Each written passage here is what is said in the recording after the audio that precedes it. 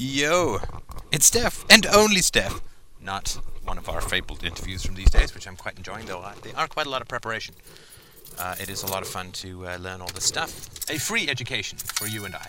And it's nice how gracious all of the people are who are taking the time to have a chitty chattel. So anyway, but you know, every now and then I thought, heck, why not share a thought or two of my very own? So here's one.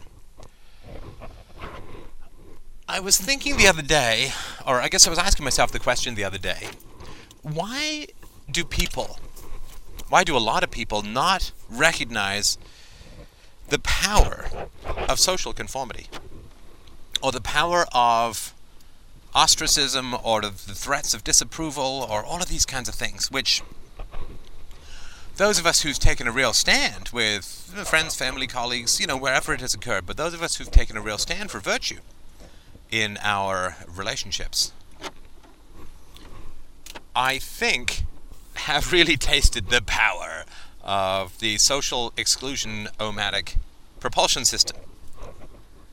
And I think if you haven't experienced that, either A, you're living in a group that is rational and empirical and values people over ideology and so on, in which case, where are you?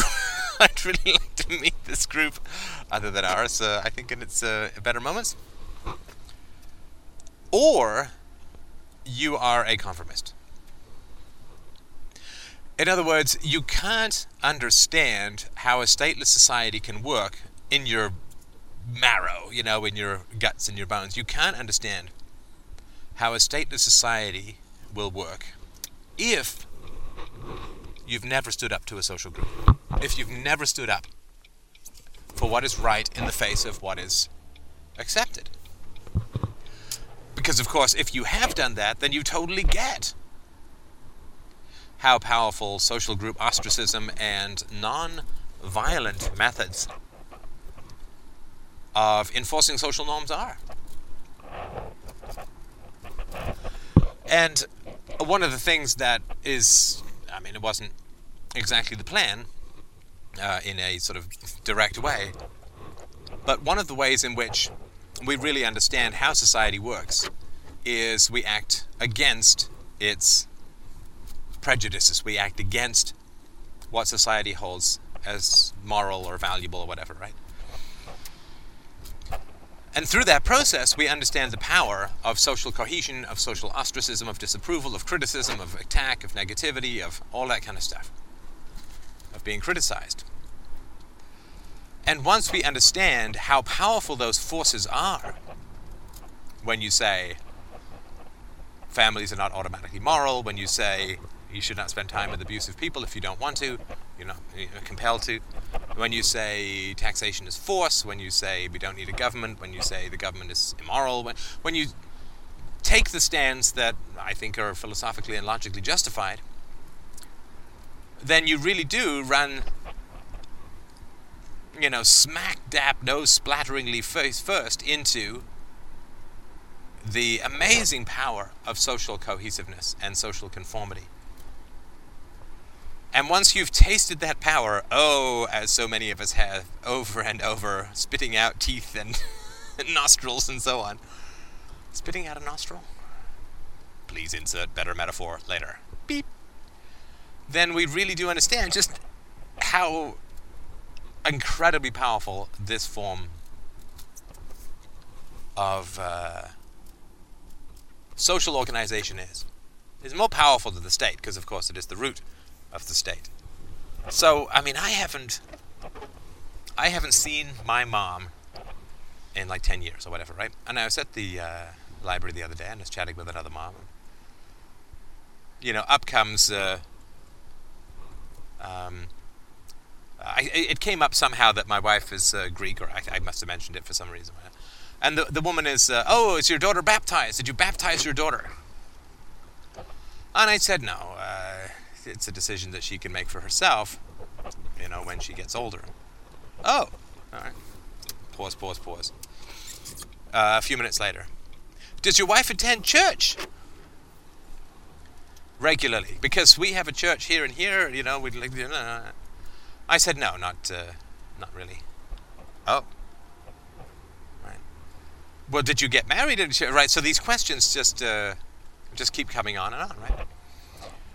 And of course, where are your parents? And I mean, okay, it's a little nosy or whatever, but that's okay. I mean, our kids are biting each other, so it's okay. It's okay to chat. And but I still feel like a little. Let me show you pictures of my dental surgery instead. And that's, when I'm morally very comfortable with the decision, and I don't have anyone in my life who's criticizing it, and I've reaped all of the benefits and rewards of getting toxicity out of my life, and so on, right? That's, and I still feel like, I didn't, right? So I said, well, I grew up in, she's like, well, why? And I said, I grew up in a lot of different cultures, and I saw a lot of different religions, and it's kind of hard for me to settle on one as the truth, right? And so, I have a tough time imposing something that I'm not particularly convinced of on my daughter, so I can't tell her I'm certain of something I'm not, or whatever, right? So, pretty innocuous, and that's fine, we chatted about other things. I mean, she was obviously a little uneasy, but she was also, I can understand where you're coming from, and so on. So she was, she wasn't like scooping up her children and fleeing to the vicar-driven paddy wagon or something. Would be a good name for a band. Anyway. And so even so many years into it, after therapy, and knowing that it was a great decision, one of the best decisions of my life, I still am like, family, oh God. And God's been like, oh my Lord, the last time I believed in any kind of deity, I was like 5 years old. So it's been 38 years, dear sweet heaven above. And still, it's like, so you feel that pressure of conformity and going against the prevailing currents of social ideology and so on. You get how powerful it is. You get how powerful it is. And once you get how powerful it is by going against it, then you are pretty comfortable with the idea that it can run society. An engine this strong can move the world. Indeed, I would say it is the only thing that fundamentally ever has.